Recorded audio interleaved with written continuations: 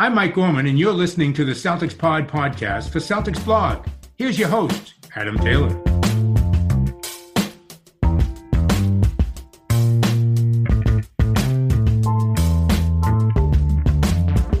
What's up, guys? Happy Wednesday. At the time of this recording, the Celtics have not yet played their game against the Grizzlies. I'm going to operate under the assumption that they win, so if they don't, then you can just ignore this part. Today, we've got a special interview. We're joined by basketball savant, former video coordinator for not one but two NBA teams, along with an international team, Australian men's, Mr. Mo Dakhil. Mo, how you doing today? I'm doing well. How about yourself, Adam? I'm living the dream, man. Living the dream. Basketball's back. It's on at an hour that I'm not sleep deprived all the time.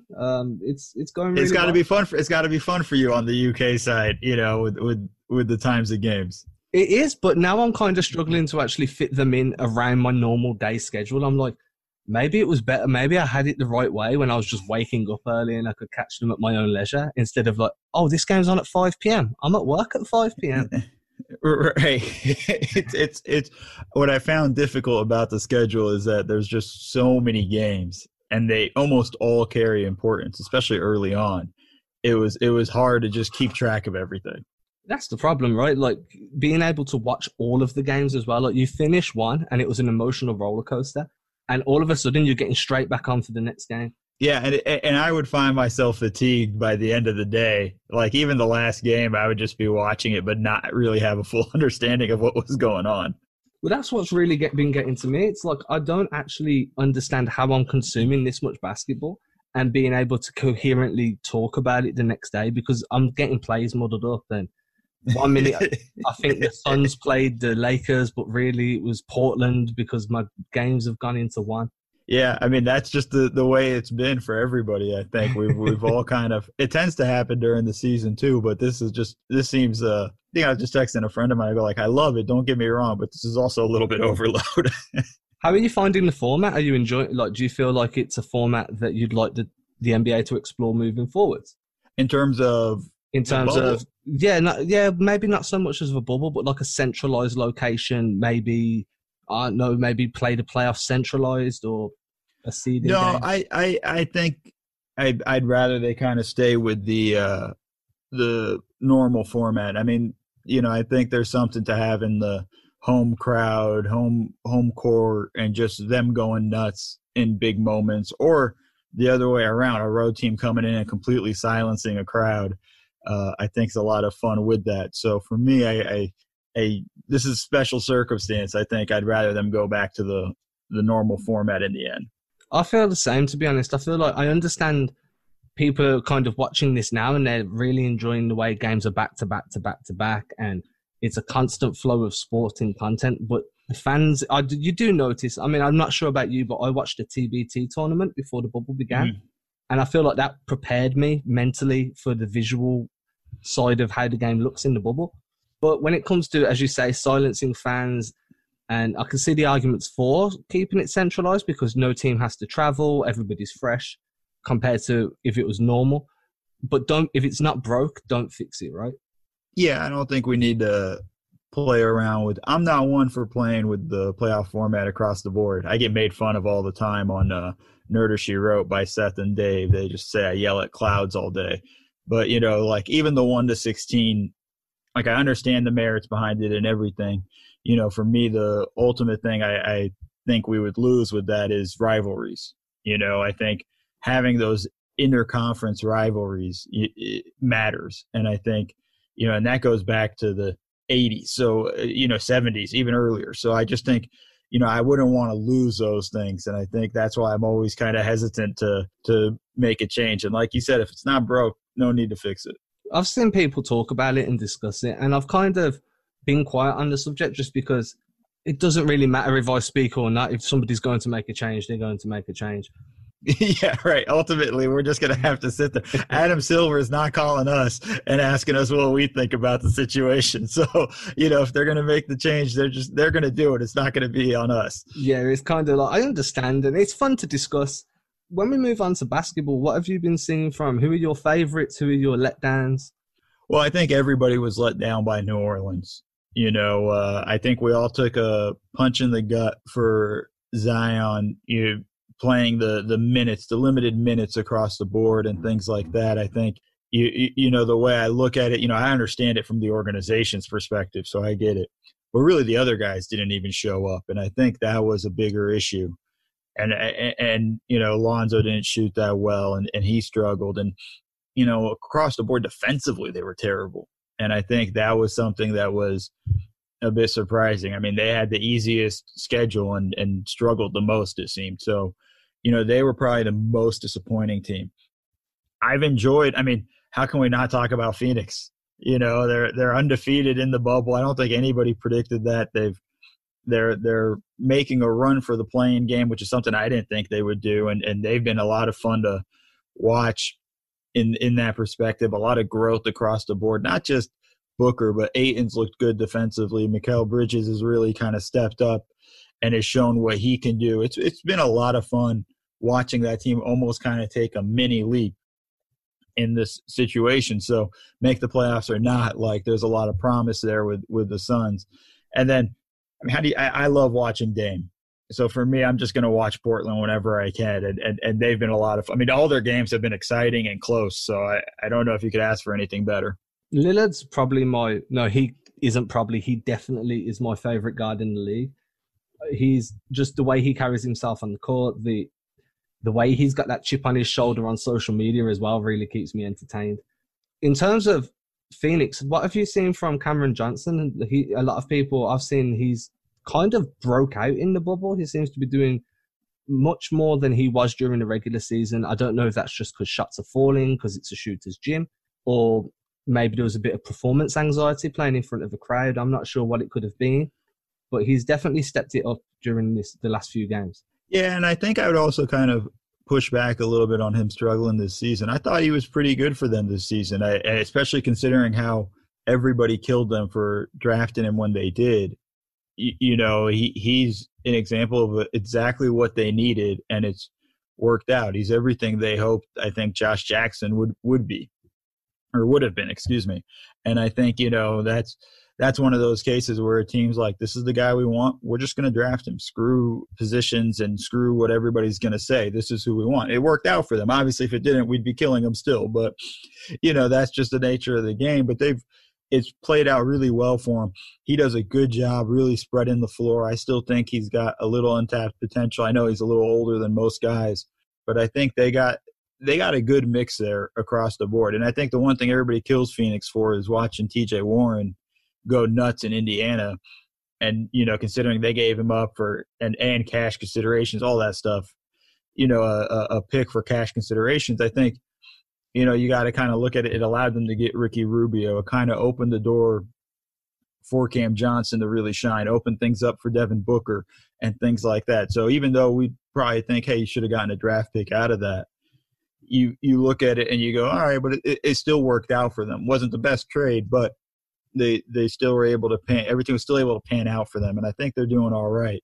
And I think he's got a good spot for him. He's in a good place for Cam Johnson. I think altogether, I think they're just in a good position. While we're talking about the Suns, this is something I should have really explored on this podcast, but never did in great depth. During the hiatus, Jason Tatum went on All the Smoke podcast. I don't know if you watched that. And he spoke about his enthusiasm, I'll say, towards playing alongside Book in Phoenix.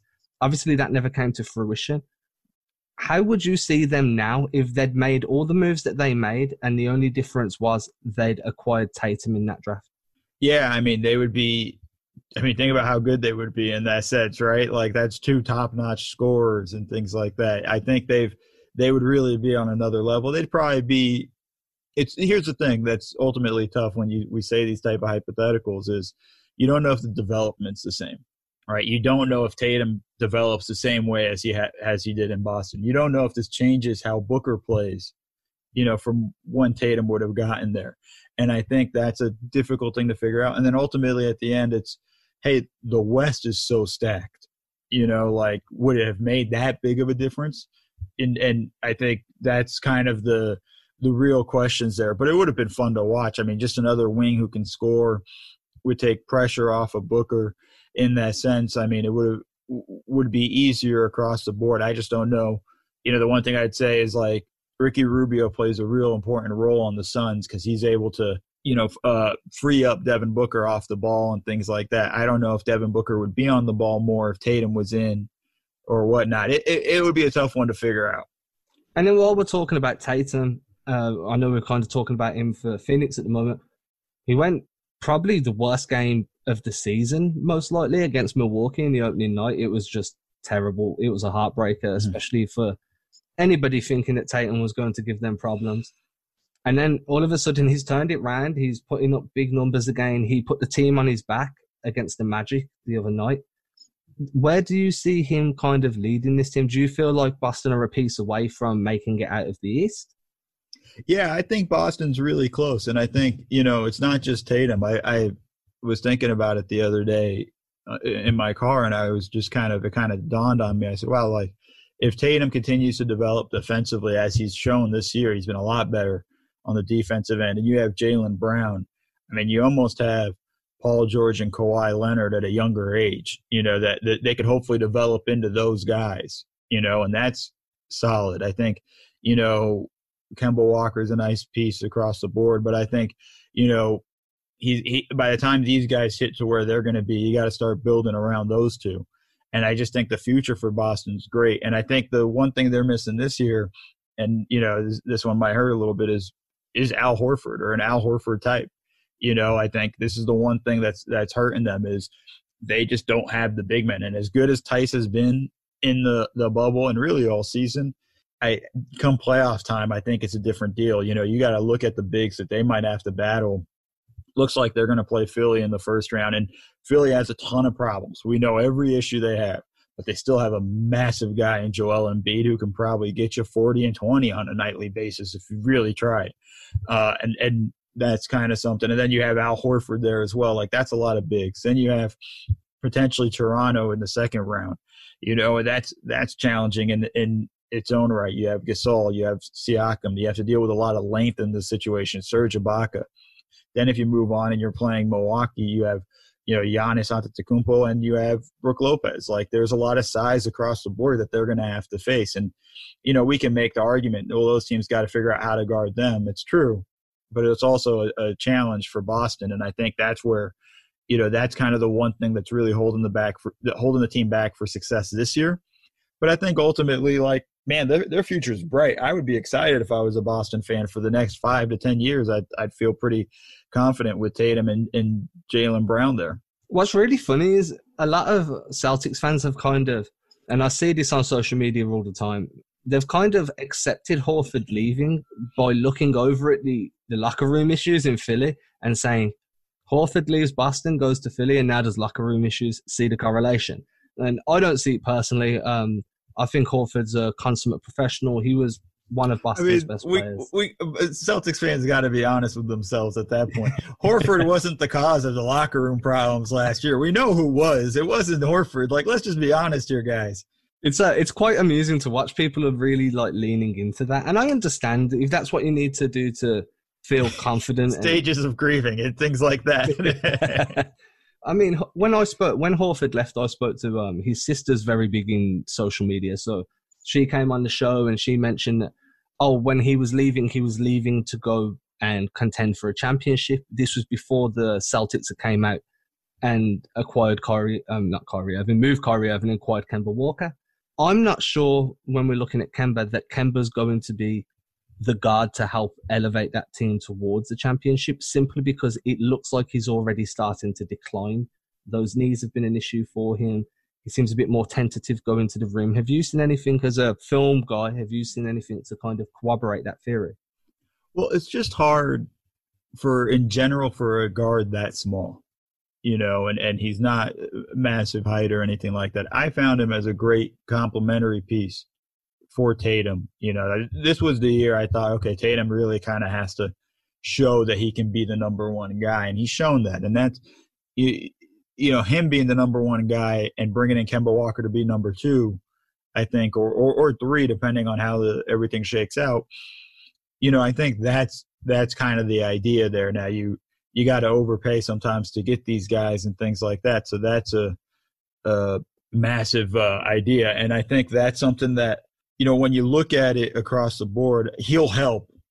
But ultimately, the Celtics are going to go as far as Jason Tatum evolving into that number one option. And that wasn't going to happen if Kyrie was there, right? Like, Kyrie is going to be the number one option. That's a fact. And I don't think Tatum takes this leap this year if Kyrie's there. And that's not a shot at Kyrie. Like, I don't want it to sound that way.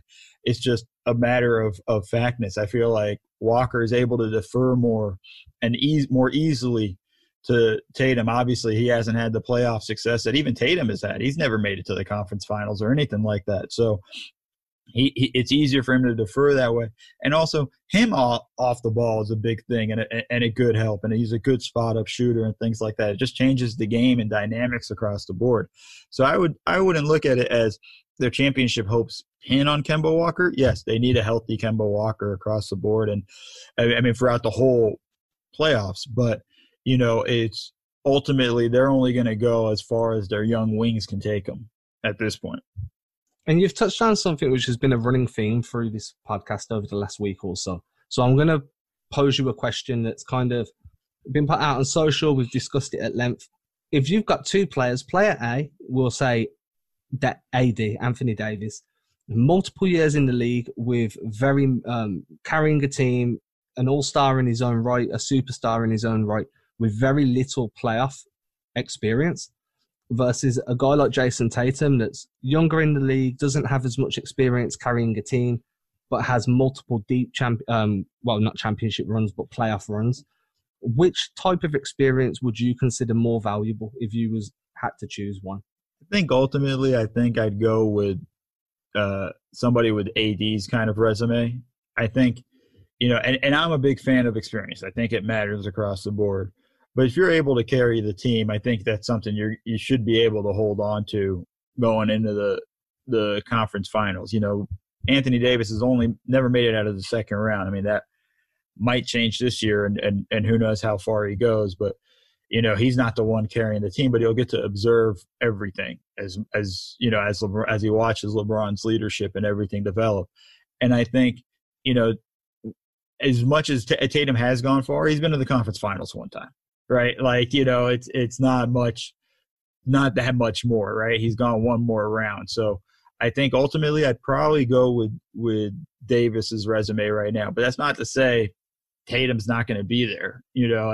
Give it 4 more years and let's see where we're at in Tatum's career. I mean, all the expectations that we thought he was going to make that leap in the second year, we're seeing now in this year. And I think that's something that's promising, and something Boston fans also should understand. And I was preaching it that year, his second year, said, man, that's normal regression. That's development is not linear. It goes up and down. Sometimes it's massive leaps. Sometimes it's small leaps. Sometimes it's a step back. Sometimes it's a massive step back, but it's never just a straight line up. If that was the case, everybody would hit their potential all the time. That's just not how it works in life.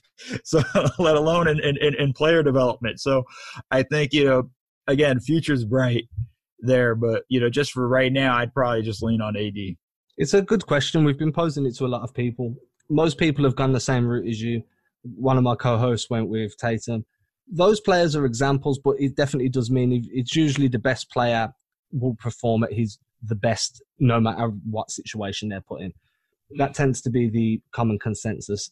Talking of player development and players that have kind of needed reps, what have you seen from a guy that's not in the bubble right now and who was on Boston that was also part of the problems last year, Mr. Terry Rozier? Have you seen him play much this year? What do you think of him? I've watched a little bit of him. I mean, I'm not a huge Terry Rozier fan. I felt like he was going to be one of those guys that leaves Boston, and in the same way that we'll see a step back in his game. I think Terry Rozier thinks he's better than he actually is, and that's fine. You got to have that confidence as a player, to make it into the league.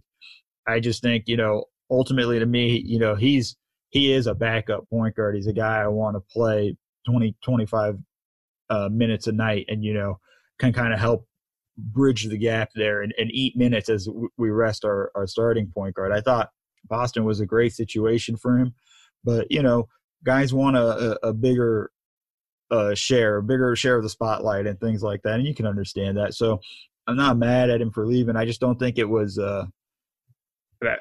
what did he do for Charlotte? It's like, Charlotte was almost a playoff team last year. This year they were definitely a lottery team, the whole way through. So, it wasn't like it's an exact trade-off. Kemba Walker's just better than Terry Rozier. It was a great trade for the Celtics. It's just that simple. And I don't buy into Rozier's really that guy. He'll have flashes, but I just don't buy him consistently being that guy. One of the biggest consensuses last year was Rozier needs reps to be effective on the floor. He needs large playing minutes because of how much volume he requires to actually make a positive impact. So I can understand why a place like Charlotte is attractive to him, because he's going to go there. There's very low expectations on the franchise. You're filling shoes that are 4 or 5 sizes too big for your skill level. And people are going to understand that, and you're going to be able to get those reps up. I think the Terry Rozier you see now will be a very similar Terry Rozier in 3 or 4 years. And I don't see much growth there. I'm with you on that. He shot the ball well from 3. I'm pulling up his stats now. Shot almost 40% from 3 this year. His scoring average doubled from last season, but it didn't really turn into wins. Yeah, and that's the thing, right? If you'd rather put wins on the column instead of improve your own scoring average, and that's the difference in mentality between certain players. Now, I've kind of pieced this together quite well. I'm getting very good at doing this. Good. It's only took like 3 years. So another player that the Celtics have that, from my opinion, is going to be very similar to Rozier in terms of needing high volume to score is a rookie in Carson Edwards. He's been a huge anticlimax throughout the season. He had real good games in the Summer League, was fantastic during March Madness before he got drafted. And then he's flatlined whenever he's been put into a Celtics rotation. I'm of the belief that maybe he's just not NBA ready at this point. Have you watched him play at all? Do you have an opinion?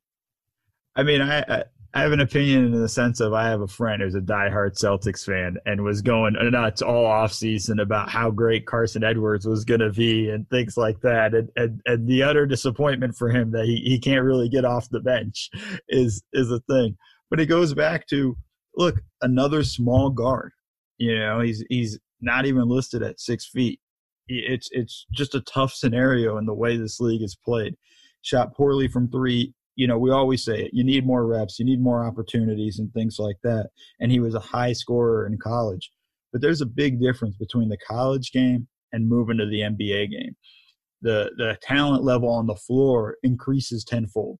The average center in college is not making it to the NBA. It's along those things. So it's tough in that sense. It was a good flyer to take, and maybe he develops into a Isaiah Thomas-like scorer, off the bench. But, it's just not there right now. Plus, at that size, teams are just going to take advantage of him on the defensive end.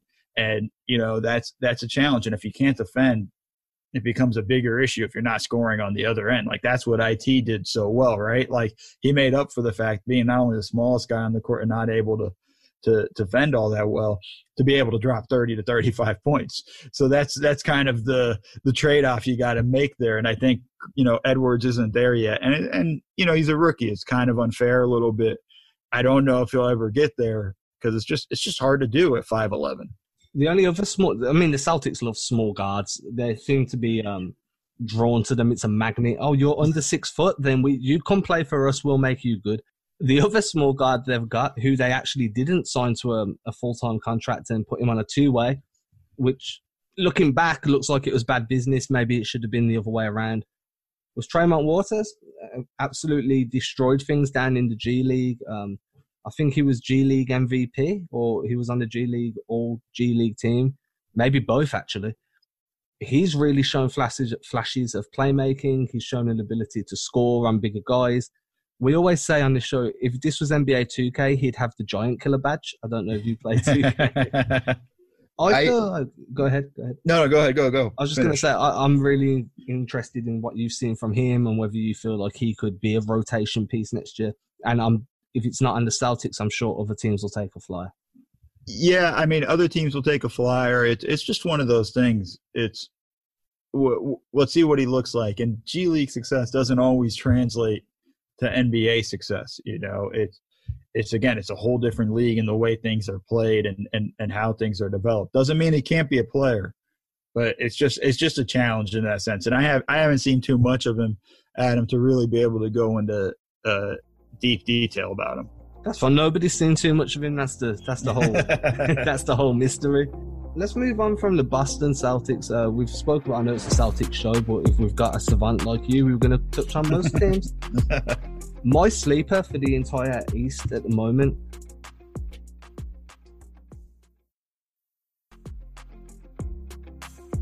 is Miami. I feel like Miami are really well constructed. They're really scrappy. They embody that Miami Heat culture very well. Bam Adebayo, to me, and I think statistically as well, is probably the best matchup defensively you can have against a guy like Giannis. I think the numbers actually corroborate that as well.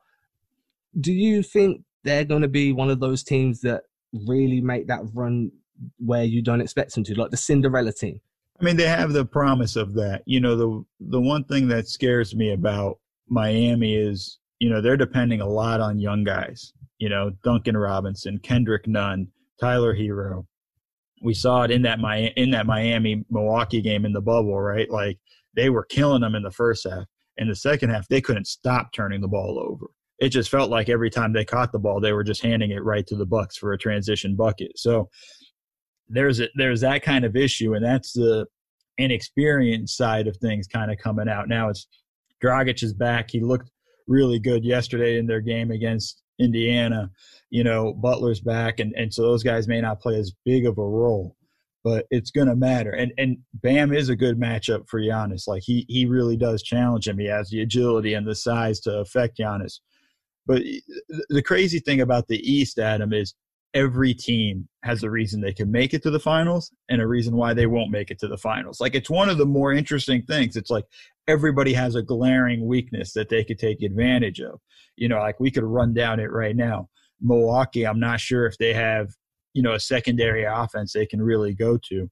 And I'm concerned about their defense in terms of, will they adjust to things? We saw it in the Dallas game. They didn't really adjust their pick and roll coverage, and Doncic was able to go off and really attack the bigs and find three-point shooters, which is a shot they're willing to give up. But if teams are making it, you think you got to adjust.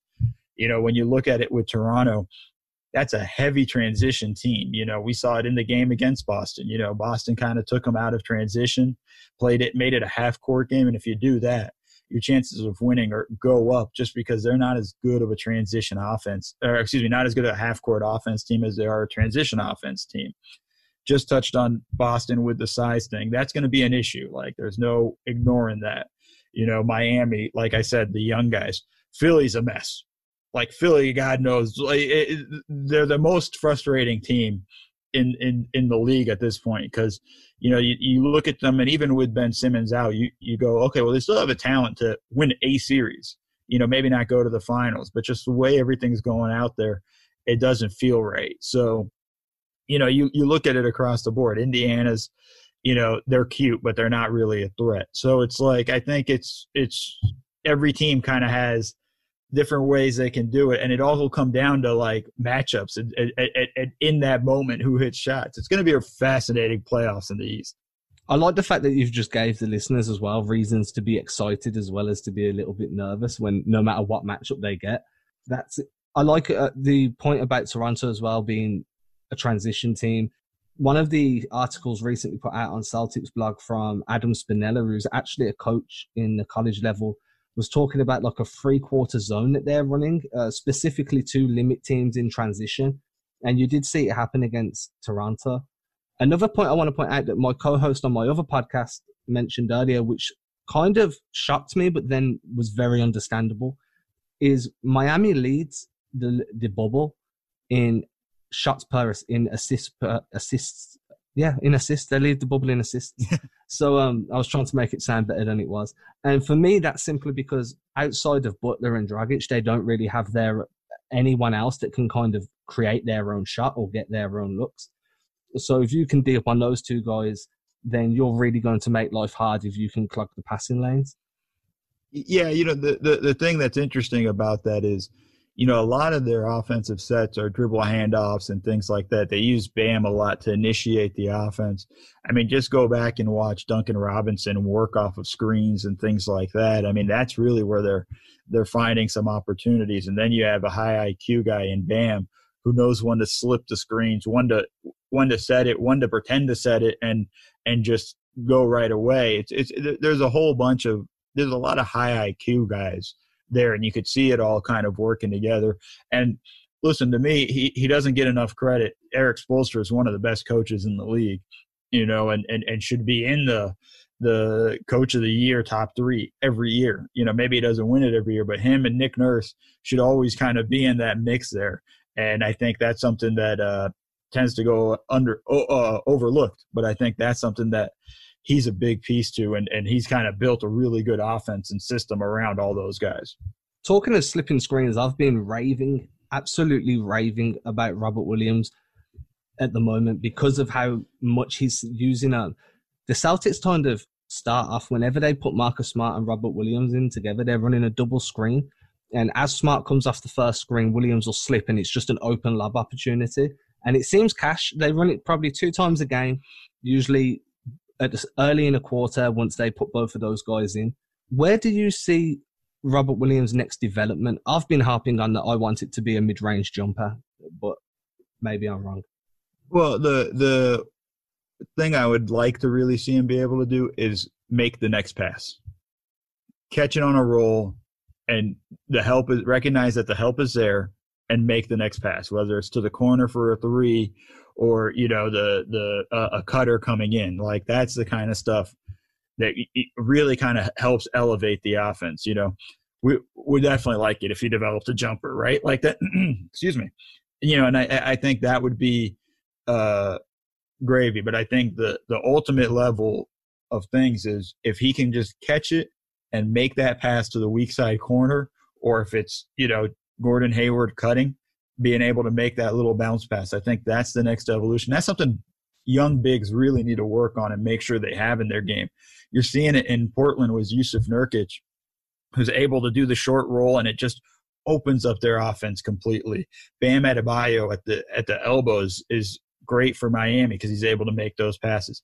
Being able to understand that stuff and when and how to make those passes goes a long way. And I think that's something that I would want to see next in Robert Williams' game, even maybe before a jumper. But, of course, if he has the jumper, it means that it's easier for him to get that pass off. So it kind of goes yin and yang with it. But for me, I'd want him to be able to just make that pass off the short roll.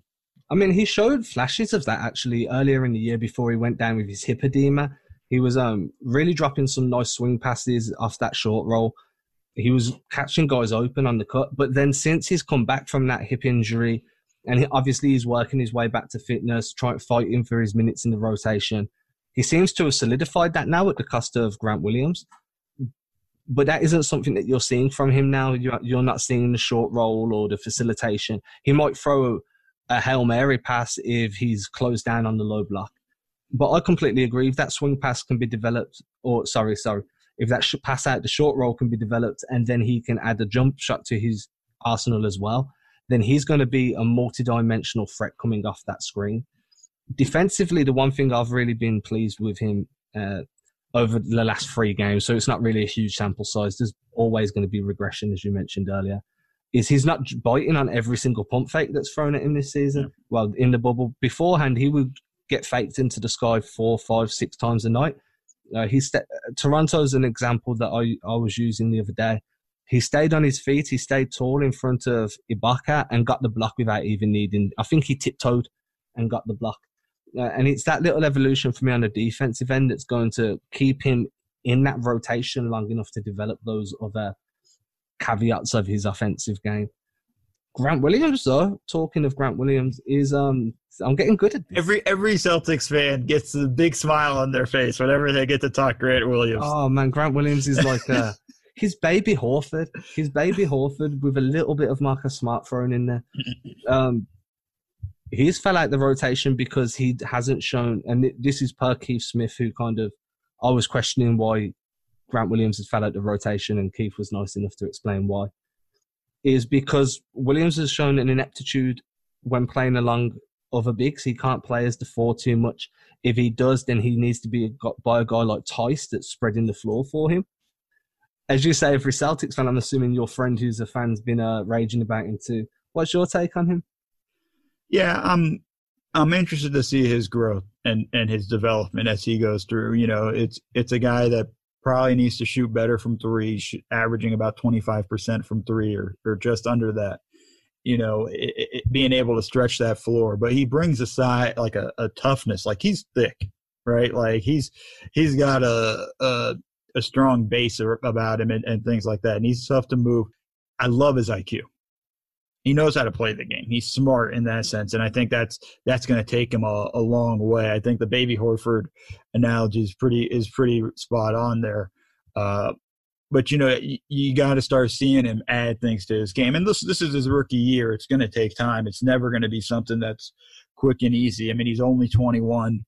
You know, it'll be a guy that they'll need to develop over time in that sense. But I will never feel like he's the make or break for the Celtics season, right? Like his development will make us a championship, you know, or if he doesn't develop, we're screwed. Like it's just, he's a nice piece. It's in that sense, like I don't go overboard. And it's not just Celtics fans that go nuts about him. Seth Partnow, one of my co-hosts on Nerder She Wrote, loves them, you know, and things like that, and always yells at me in the chat when I'm like, kind of thing. So I think across the board, there's a lot of people that believe in him, and a lot of that comes from the IQ, because he does have the basketball IQ, and that goes a long way there, and that can make up for talent deficiencies and things like that. So we'll see how it develops, but you know, like he's not going to make a big difference. He may make a difference in one game in the playoffs, but not like a series, right? It's not like, all right, here comes Grant, we're going to go up 10, you know, like here's our run. You know, it's just one of those things where like he's a nice piece, but it's not a make or break piece. No, I agree. He's going to be one of these guys that has a long career as a rotation piece. It's going to be, here comes Grant. We're not going to go down by 10 unless everybody else fluffs their rotations too. He's just going to be a Mr. Dependable, maybe. I could see him at his peak, maybe 7th man in the rotation, 8th man on a championship team. Could you see that? I go maybe 8 or 9. 8 or 9. You know, a guy that it's hard to predict those things because you got to figure out what the rest of the roster looks like. You know, when you look at the Celtics, we know they're starting 5. Marcus Smart off the bench. You know, you're going with another big, which looks like it's going to be Robert Williams over Grant and Enes Kanter. But even then, if after that, if you wanted to go another big after that, it's probably going to be Kanter before Williams, you know, because he can at least rebound and score a little bit more. And I think that's something that they'll need to kind of figure out in that sense. So, you know, it gets a little difficult, and you'll probably want another guard in the rotation somewhere. I mean, they don't have that yet. Like that's the one piece that's kind of missing for the Celtics team besides size. I shouldn't say the one piece and I'm naming 2 pieces, but you know, you guys know what I mean. But I think that's kind of the rotation. So to me, like 8 or 9, I wouldn't be shocked if he wasn't a rotation piece for a championship team, but on the team, like he'd be great to have in practice. You mentioned Marcus Smart. That is one of the more polarizing names in the Celtics stratosphere at the moment. There's a very large and growing contingent of people. I'm not part of this contingent. However, I have dabbled inside of the contingent that are anti-Marcus Smart in the times of now he's scoring more. It feels like his defense isn't as intense. He's puts up some stupid shots sometimes, as he did against Orlando, which Tatum managed to bail him out of. And then he can really just shoot you out of a game as much as he can shoot you in. Where's your stance on Marcus? Are you, his defense decimates all and he get everything he gets in terms of the adulation is warranted? Or are you more realistic, like, if he weren't shooting so much, he'd be fantastic? Yeah, he's kind of almost trending into the Marcus Morris role on offense, where you're like, dude, you don't need to be taking this shot, right? Like there are times where you want him to take the open looks and things like that. There are times where he gets a little too excited and goes one-on-one and tries to pull up three and things like that. And you're like, I don't feel comfortable with this, And it's funny that you brought up that as his offensive game has kind of grown a little bit, or his role has grown more offensively, his defense kind of has declined a little bit. I think there's a little bit of truth to that. And I think that's something that happens with all players across the board. There are guys who, it's funny. You see it manifests itself in different ways. You'll see guys who used to be just straight rim attackers and would attack the paint and would like ferocious abandon. And now there are times where those guys will develop a shot and then they're not attacking the rim anymore. And you're just like, what the hell, dude? Like that wasn't, mix it in, and I think Smart has to learn when to pick his spots offensively, but he's got to bring the defense up another notch, and I think that's the ultimate key there. If his main role is defense first, there's enough guys on that team that's going to take shots. You have Jason Tatum, Gordon Hayward, Kemba Walker, Jaylen Brown should all be feasting before him, and there are times where he's got to hit those shots because teams are going to sag off him and he's got to show that he's a threat and able to do that.